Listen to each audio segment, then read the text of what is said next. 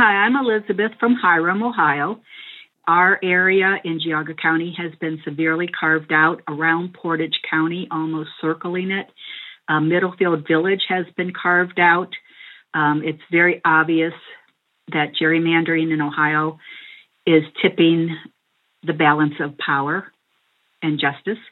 What I'd like to see is get rid of gerrymandering in Ohio. We have 88 counties. We vote at the state and local level by county. Let's get rid of gerrymandering at the congressional level and the presidential level by voting by county. In November, voters will pick their representatives in the midterm elections. But some of those voters have also been picked by political parties. This year, judges in Georgia, Louisiana, Ohio, and Alabama ruled that those states' congressional maps were illegally drawn around partisan or racial lines to favor Republicans. I say gerrymandering is like beauty. It's in the eye of the beholder. If it's my district and you didn't draw it like I wanted it drawn, that's gerrymandering. That's Alabama Republican State Senator Jim McClendon speaking with NPR's Michelle Martin. Back in May, the Supreme Court said it was too close to Alabama's midterm election to order new maps. That set a precedent allowing all 4 states to use illegally gerrymandered maps this fall. After the break, we dive into what this means for future elections and for voting rights. And how close is too close to an election to change things? We also hear from voters in the state of Alabama. This show is part of our Remaking America project, where we look at how democracy is and is not working for everyone. It's a partnership with 6 public radio stations around the country, and for this episode, we partnered with WBHM in Birmingham, Alabama. I'm Jen White. You're listening to the 1A podcast, where we get to the heart of the story. Let us know what you think. Tweet us at 1A.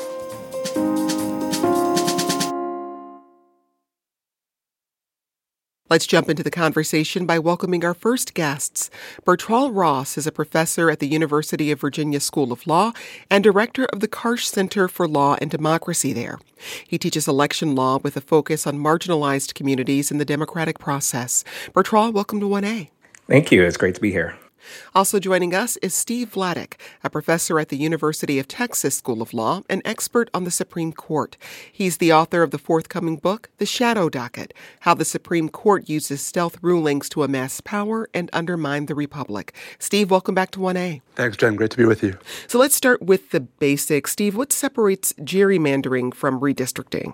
Yeah, so, redistricting is something that every state does. Every state does it after the census every 10 years. And the idea there is that you have to redraw the maps because there are changes in population growth, changes in population distribution, and maybe even, Jen, changes in how many seats a state has in the House of Representatives. The gerrymandering piece of it is when states use their power to redistrict, to redraw those lines, to draw those lines in a way that creates either partisan or racial inequity. Basically, if you have like a 55-45 state like Texas, where I am, and the state legislature draws the maps to basically squeeze all of the Democrats into a small number of districts or squeeze members of one particular race into a small number of districts, it disproportionately weights the votes of its voters so that the folks who have maybe a small majority in the state house end up with a much larger majority in the congressional delegation in the next round of state elections and so on. So the idea behind gerrymandering is drawing lines in a way that creates inequity, whether it's partisan inequity, racial inequity, socioeconomic inequity, just ways that are not necessarily natural, proportional, or representative. And to be clear, is all gerrymandering illegal? Virtually no gerrymandering is illegal. So the Supreme Court has said racial gerrymandering is unconstitutional, but of course it's very hard to prove racial gerrymandering. And with regard to partisan gerrymandering, the Supreme Court has said it might be unconstitutional, but the court has also said it's not justiciable, meaning it's not a claim that federal courts have the power or ability to resolve. So, Jen, one of the things that we're seeing is because of that Supreme Court decision, a 2019 ruling called Rucho versus Common Cause, partisan gerrymandering challenges have increasingly been brought in state courts as opposed to federal court, and that's really where much of this litigation is playing out today. The claims that are being brought in federal court, like in the Alabama case and the Georgia case and the Louisiana case, those are racial gerrymandering claims, the only ones that really still have legs in federal courts today. Now, as we said, these congressional maps have been deemed illegal by judges in those 4 states we mentioned, and yet they're still being used in the midterm elections. Steve, how? Yeah, so this is where we get into the sort of the quirks of nerdy legal procedure. So the Alabama case is a really good example. It was the first case. In Alabama, there were 2 different district courts that issued injunctions, court orders blocking Alabama from using its maps, basically telling Alabama to try again. And those injunctions were issued in January. Well, on February 7th, the Supreme Court, in an unsigned and unexplained order, granted Alabama's request to stay those injunctions. In other words, to freeze the injunctions while Alabama challenges those decisions on appeal. The Supreme Court is set to hear Alabama's appeal later this fall, but because of this stage and because of this interim order by the Supreme Court, the injunction has no force, meaning Alabama's maps, even though they were held to be unlawful by 2 different district courts, can still be used because there's nothing blocking them. And that's how we've gotten from these court rulings that these maps are unlawful, that they were drawn in a way that violates the Voting Rights Act and or the Constitution, to you can use them anyway because the Supreme Court has intervened and put those maps back into effect. Bertrand, explain a little bit more about why Alabama's map is considered gerrymandered along racial lines. It's considered gerrymandered along racial lines because it was held by the district courts that to dilute the vote of African Americans. And what that means is that it diminished the power of African Americans to represent their candidates of choice. Under Section 2 of the Voting Rights Act and the 14th Amendment Equal Protection Clause, racial minority groups have protection for an equal opportunity to elect candidates of their choice. What happens in states like Alabama and other states is that voting is rather racially polarized in the sense that white voters will not vote for black preferred candidates and black voters will often not vote for white preferred candidates.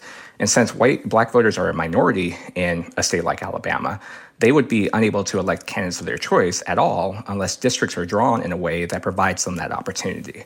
So what the court found with respect to the Alabama redistricting is that the Alabama state legislature had failed to draw a sufficient number of districts in which African Americans have the opportunity to elect candidates of their choice.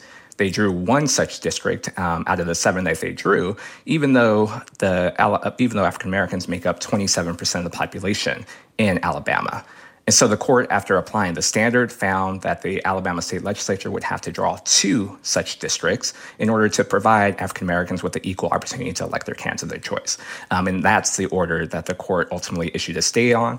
And as a result, the map in which only 1 district provides African Americans with the opportunity to elect candidates of their choice is being used in this next election.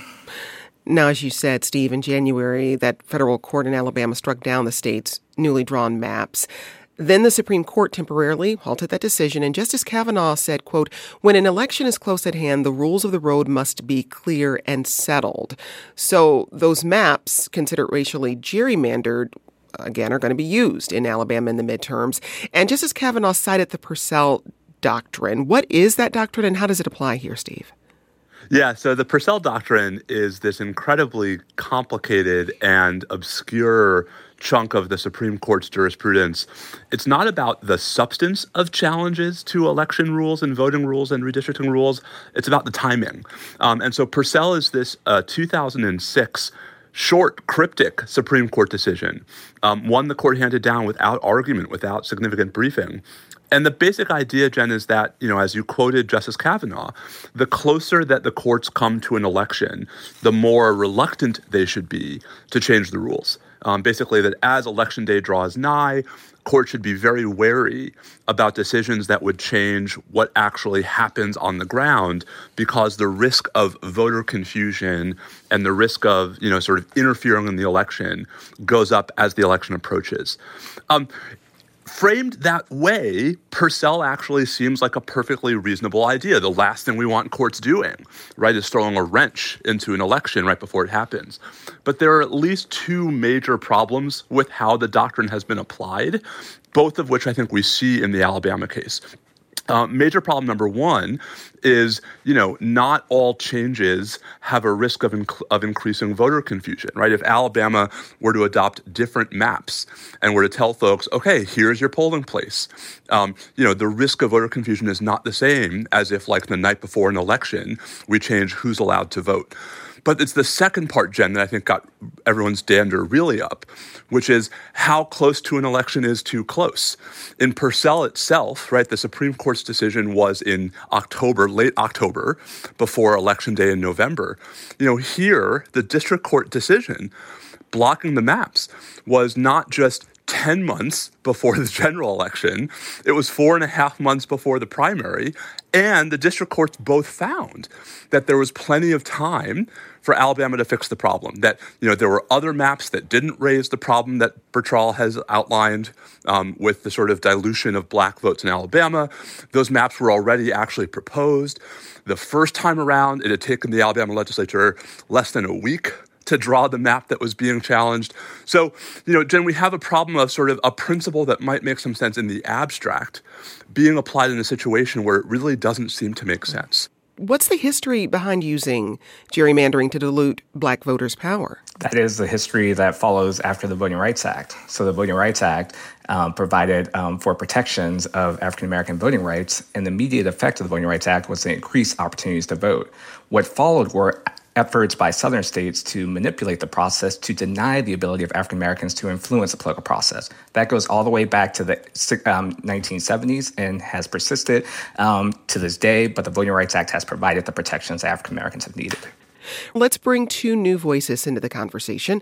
Evan Milligan is lead plaintiff in Merrill v. Milligan, the Supreme Court case challenging Alabama's congressional maps.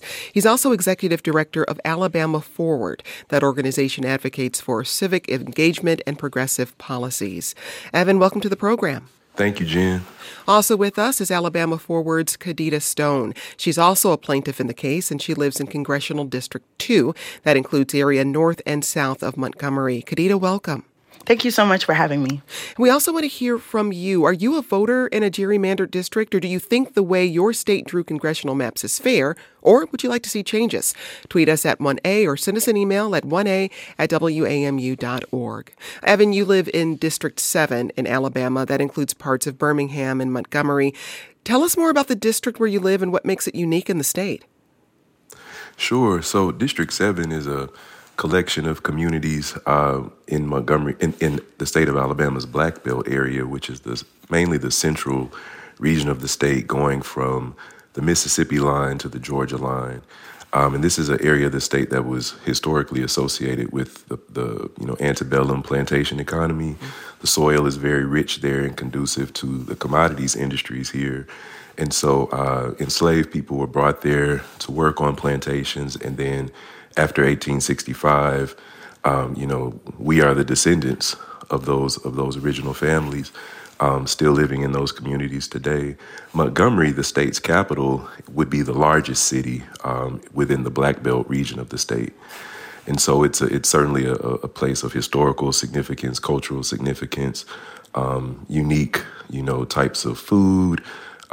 Most of our historically black religious denominations have deep ties to this area of the state, as well as our blues and artisan traditions as far as quilt makers and things of that nature. Why did you bring this lawsuit? Well, Khadijah and I worked with a coalition of advocates here in Alabama for most of last year to promote training and funding and really learning opportunities for people to understand the importance of not only the census data, but also how the census shapes redistricting, how redistricting shapes voting outcomes, how voting outcomes shape really our on-the-ground realities. And so we were working to bring more people into the process in lieu of us no longer having the pre-clearance policy that Section 5 of the Voting Rights Act once provided. And just explain what that did. So that was a piece of the Voting Rights Act that allowed the Federal Department of Justice to review maps from particularly southern states that had histories of well-documented racial discrimination, to basically review proposed redistricted maps before the legislatures were allowed to vote on those maps or at least enact them. And so in the 2010s, in a case called Shelby versus Holder that also originated here in Alabama, the Supreme Court basically undermined usage of Section 5 and essentially said that it was no longer necessary to ensure voter protections. So, our coalition was aware that we won't have that policy going into this round of redistricting. So we really need as many citizens as possible or neighbors as possible to be following, to understand and feel confident that they can interpret census data, that they can use free map making tools online to make maps that reflect fair principles and that don't feature racial gerrymandering. And so we spent a lot of time doing that last year.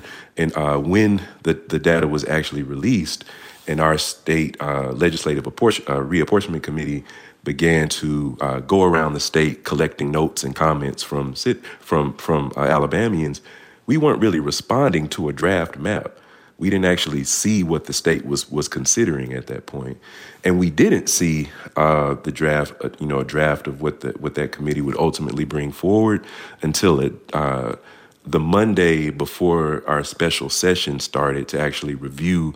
To discuss redistricting. Mm-hmm. That session started, I believe, in October on a Thursday.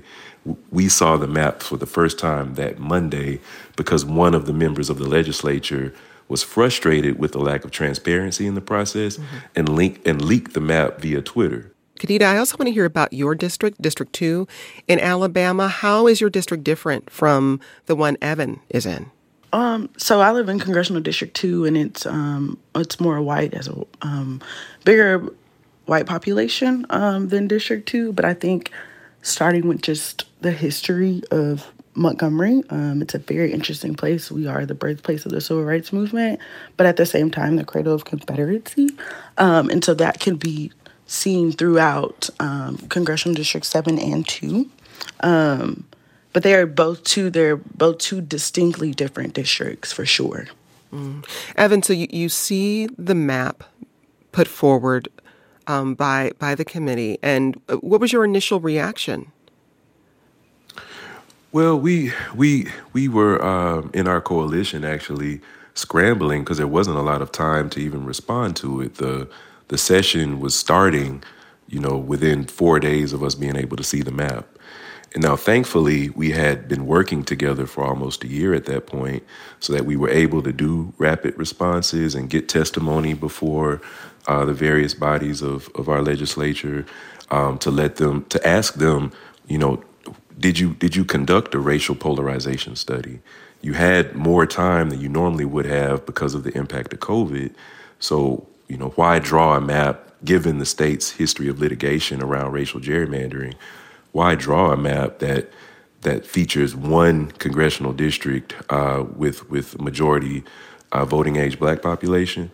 Why draw a map in that way if you haven't conducted that study? And we didn't get a straight answer on that question.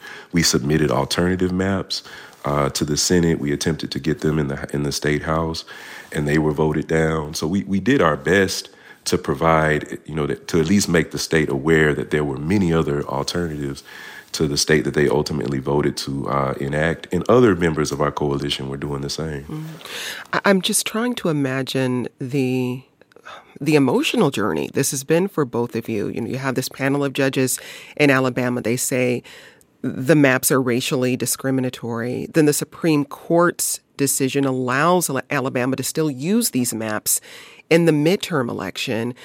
Khadijah, what has this been like for you, knowing that in heading to the polls in November, you're locked into this map? Yeah, it's very disappointing because the legislator acted as if we're asking for something that's not already here.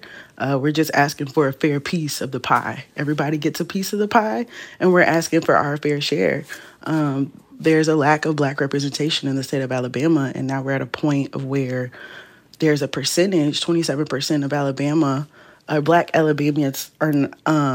There's a percentage that there can be Black Alabamians represented, and that percentage is 27%. So it's actually very disappointing because we're not asking for something that's not already supposed to be given to us. Khadijah, what do you feel is at stake right now in Alabama when it comes to these congressional maps and beyond? Everything. Democracy itself. So we aren't the only state that's going through this issue, arguing for Section 2 of the Voting Rights Act. Section 5 has already been taken away, and now it's Section 2. So when you ask what's at stake, everything, democracy. America talks about a country being founded on democracy. Well, this is a test to see if we are really true to that. And so that's what's at stake. Evan, your thoughts? I agree. The democracy being the opportunity we have to bring new people into the process. We're at a time, there's, infectious disease epidemics are expected to escalate. Climate disasters are expected to escalate. Fluctuations in economic systems are expected. So this is a time where we need leadership. We need more people brought into the idea of free and fair elections and nonviolent transfer of power, multicultural communities, and undermining some of these fundamental pillars and pieces of democracy right now is not only unwise, but it's dangerous, particularly in our state. Evan, a lot of people view maps in very abstract terms, but part of what I hear you describing is trying to connect the dots for people, trying to help them understand why these maps matter, why redistricting matters, and what it means for communities. How do you connect those dots for folks? Sometimes I tell stories because, I'm 41 and I've spent most of my life living not only in the Gulf region of the country, but in Montgomery. And they're just decades of stories. One I tell is my mother was raised in Montgomery in a neighborhood called Centennial Hill on 1229 Hutchinson Street. It's diagonal to Oak Park. And when she was a child, if she stood on her porch, she could, that park was segregated. So it was a whites only park. She could hear animals in the zoo. She could hear children swimming in the pools. She could hear, other sorts of playground equipment or a merry-go-round or things of that nature. Her parent, her grandmom and her mother were paying taxes that were going to support that park, but they couldn't use it. After integration, after those facilities were integrated, the animals were pulled out. The pool was cemented up. A lot of the other things were pulled out.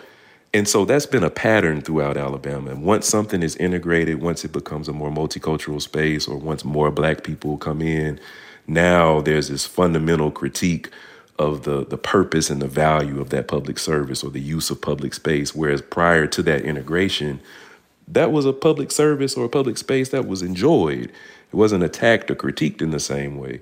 And so that's not only my mother's story, that's my story too, because I grew up in that house when we moved to Alabama, and when we moved back when I was a child, and spent time in that same community. And I saw instances where you had community members trying to get things like basic plumbing fixed, things that you would think would involve a city, where at the time our city government was not responsive. People would have to go to the state or go to the federal government to try to resolve things. And if you didn't have someone who was responsive to your needs, you didn't get those needs addressed. So having a second district would increase the opportunity for our community members who've been there 7, 8, 9 generations to have basic service delivery. Evan, thanks for sharing that with us. That's Evan Milligan. He's the lead plaintiff in Merrill v. Milligan, the Supreme Court case challenging Alabama's congressional maps. He's also executive director of Alabama Forward. That organization advocates for civic engagement and progressive policies. And Alabama Forward's Khadijah Stone is also with us. She's a plaintiff in the case, and she lives in Montgomery. Evan, Khadijah, thanks for your time. We'll get back to our conversation on illegal gerrymandering in just a moment. Remember, you can join us for future conversations. Just download the 1A Vox Pop app and leave us a voicemail.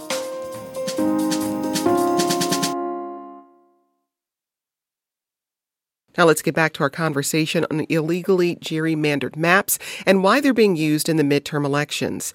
I want to play a clip here of Republican Alabama State Senator Jim McClendon. Again, he's speaking with Michelle Martin earlier this year. He was part of the committee that drew the maps in Alabama that judges there said were racially discriminatory. The courts have never told us what is a safe percentage to put in a district to allow someone in a minority district. They've never given us a guideline. Is it 55%? Is it 49.5%?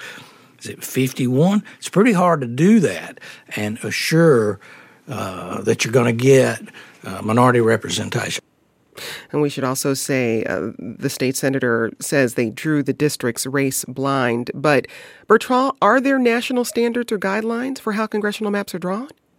No, the state senator is right in terms of there's no precise percentage that the courts have required with respect to drawing districts that give African Americans an equal opportunity to elect candidates of their choice. But the court has set precedent where majority-minority districts have been kind of a safe baseline by which you can provide some assurance that African Americans and other racial minorities will be able to elect their candidate of choice. If you have a majority of the voting age population that is one particular racial minority group, at the very least, they can act as a check on whoever is going to be elected from that particular district. And I would say with respect to the state senator, he makes the very case for why it's important for district courts to intervene in these cases to provide the state legislature with guidance. So what the federal district court did in Alabama was to say that, look, this map does not follow the Voting Rights Act, and therefore you have to redraw a different map. That's what we have done historically with respect to enforcement of the Voting Rights Act. And Alabama could have come back with a new map that would provide perhaps equal opportunity for African Americans to elect candidates of their choice. But instead of having that process play out as it normally has, we had the Supreme Court step in and stay the district court decision and allow for this arguably illegal map to go forward. We got this email from William who asks, why are districts not drawn according to just population amounts and locations? I lived in Texas and currently live in Alabama. I don't understand why some districts stretch across long portions of each state. Bertrand, what can you tell William? So, well, that goes to the history. So we have, with respect to a series of cases in the 1960s, a requirement that each district be equally populous. Now, before those decisions, what states did was that they drew malapportioned districts, but they abided by subdivision lines. So they would abide by county lines, for example, and city lines and other examples. With the one person, one vote cases, the population equality became the primary consideration. Now, the court did say that, well, we should perhaps consider subdivision lines, but that idea of considering subdivision lines fell away, and population equality has, again, become the priority. As a result, it's given legislatures quite a bit of leeway to draw districts in any way they can if they're not constrained anymore by political subdivision lines, so long as they abide by the equal population principle. Now, I think that that's problematic. I think that there is a balance that needs to be drawn. There is the caller's question that you played earlier. Why don't we draw districts according to counties, essentially? I think that public subdivision should play a role and that there should be a balance in terms of trying to achieve equality as far as we can, but take into consideration political subdivision lines so that we can constrain the ability of legislatures to draw crazy-shaped maps for partisan purposes. Here's a message we got from Joe who says, any thoughts on the Democrats' gerrymandering in New York? It's not something only Republicans do. Both sides do it. Steve, this is true. We've seen gerrymandered maps from both Democrats and Republicans. Any thoughts? Yeah, I mean, I think that it's certainly true that both sides do it. I will say that there's a little bit of incompleteness to that claim. So in the New York example, yes, Democrats in the New York State legislature tried to engage in similar partisan gerrymandering, only to have those maps thrown out by the Democratic majority on the New York Court of Appeals, the highest court of the state. So, there's a slight difference there. But also, Jen, I think it's not for nothing that one of the measures that Democrats in the United States Congress had proposed as part of their series of election and voting reforms, over the last 18 months, was a measure that would, at the federal level, create the kinds of standards for drawing maps that would try to eliminate or at least dramatically reduce partisan gerrymandering across the entire country, at least when it comes to U.S. House districts.